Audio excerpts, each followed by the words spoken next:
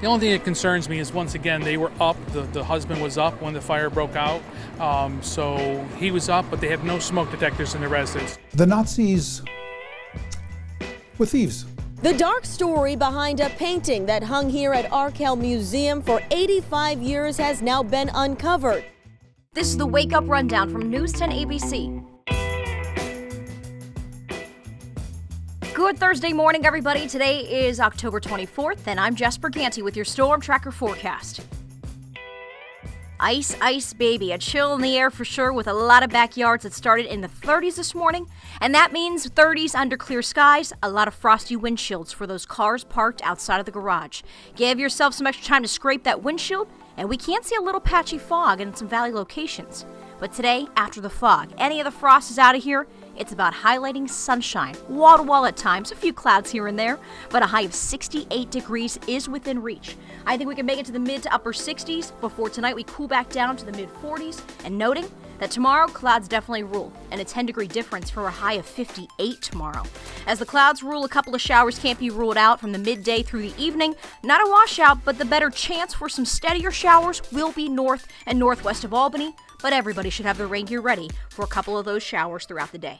Saturday, that's the pick day of the weekend. Sunshine, 56, and then we keep that rain threat for Sunday. It's pretty wet Saturday night through Sunday. A high of only 53 to wrap up the weekend. Looking ahead, Monday, Tuesday, nothing but sun, 60s looking really nice, and maybe a shower returning by Wednesday. That's your updated Storm Tracker forecast. Here's today's top headlines. We're following that breaking news out of Rensselaer County this morning. Trailer fire breaking out early this morning. Our Jamie DeLine has been live on the scene there on Bauer Road in Taborton, and thankfully everybody made it out safely. Jamie. Good morning. Yes, 2 people and their dog were able to make it out safely.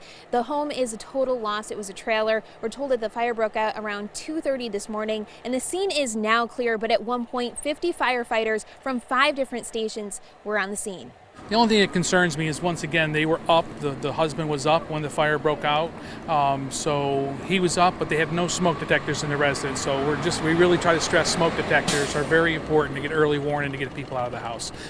An important reminder, and the Red Cross will be assisting the people who were living in the trailer, but for now we don't know the cause of the fire, but when we do, we'll let you know. But for now, reporting live in Taborton, I'm Jamie DeLine, NEWS10 ABC.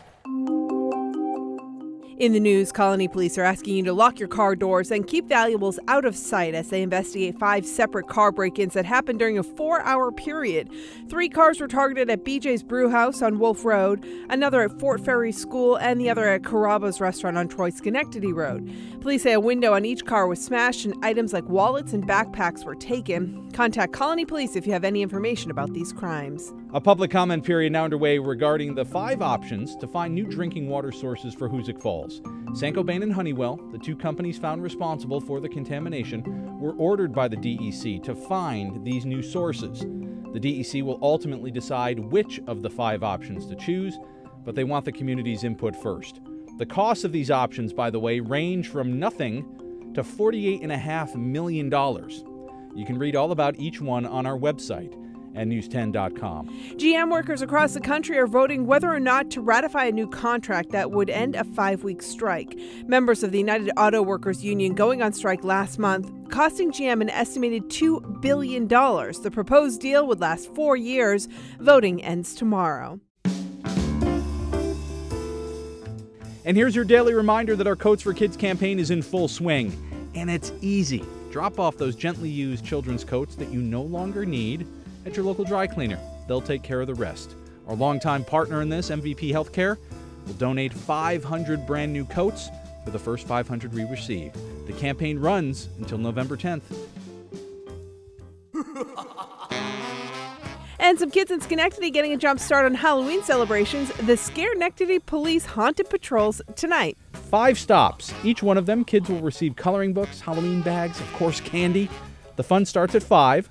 To read more about the stops, find out where they are, and for more information on the event itself, just go to the website, news10.com. All right, who's watching the World Series? You can catch it right here on the other side of our channel on Fox 23. Game 2 last night in Houston. The Nationals jump into a 2-0 lead in the series, rolling all over the Astros last night, 12-3. Man, their bats were on fire. They now move on to D.C., Nationals turf, tomorrow night for Game 3. Uphill climb now for Houston. We'll see. Catch it. First pitch, 8:07, Fox 23.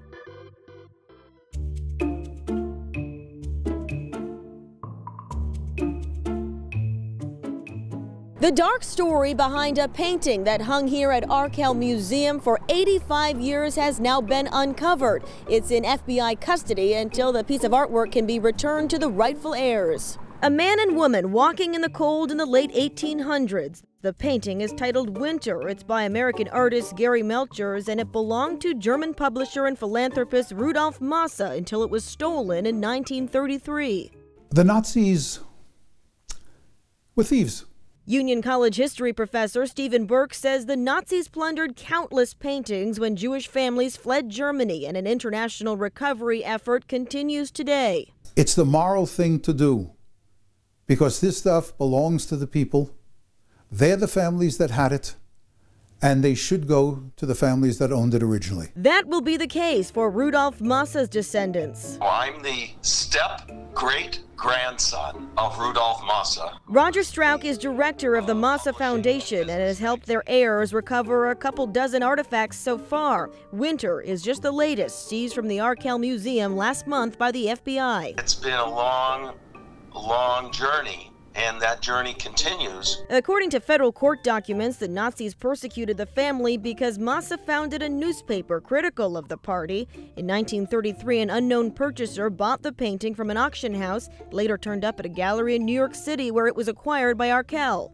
In a statement, the museum's executive director said, quote, "The Arkell Museum was of course very upset to learn the history of the painting's seizure from the Mosse family by the Nazis in 1933 and its subsequent sale at the Lepke auction in 1934. We think it's very important to do the right thing. Strauch says he's appreciative of the FBI for righting a wrong, a small measure of justice many other Jewish families will never receive. In that same statement from the museum, they say they hope they can be part of a return ceremony scheduled by the FBI for some time after the first of the year.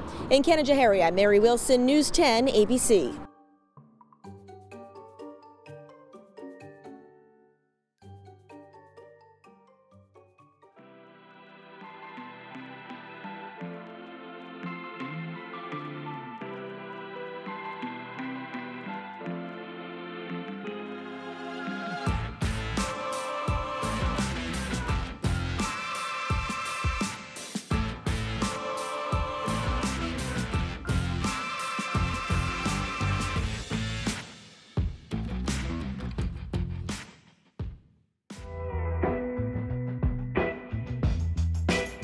Do you enjoy starting the day with the Wake Up Rundown? If so, do us a favor and take a second to rate the podcast and leave us a review in iTunes or the Apple Podcast app. It helps other people find the show, and it makes sure that you're subscribed to get each morning's episode automatically downloaded into your feed. For more of the stories in today's podcast, head to news10.com or Wake Up with 10 on air every weekday morning starting at 4:30.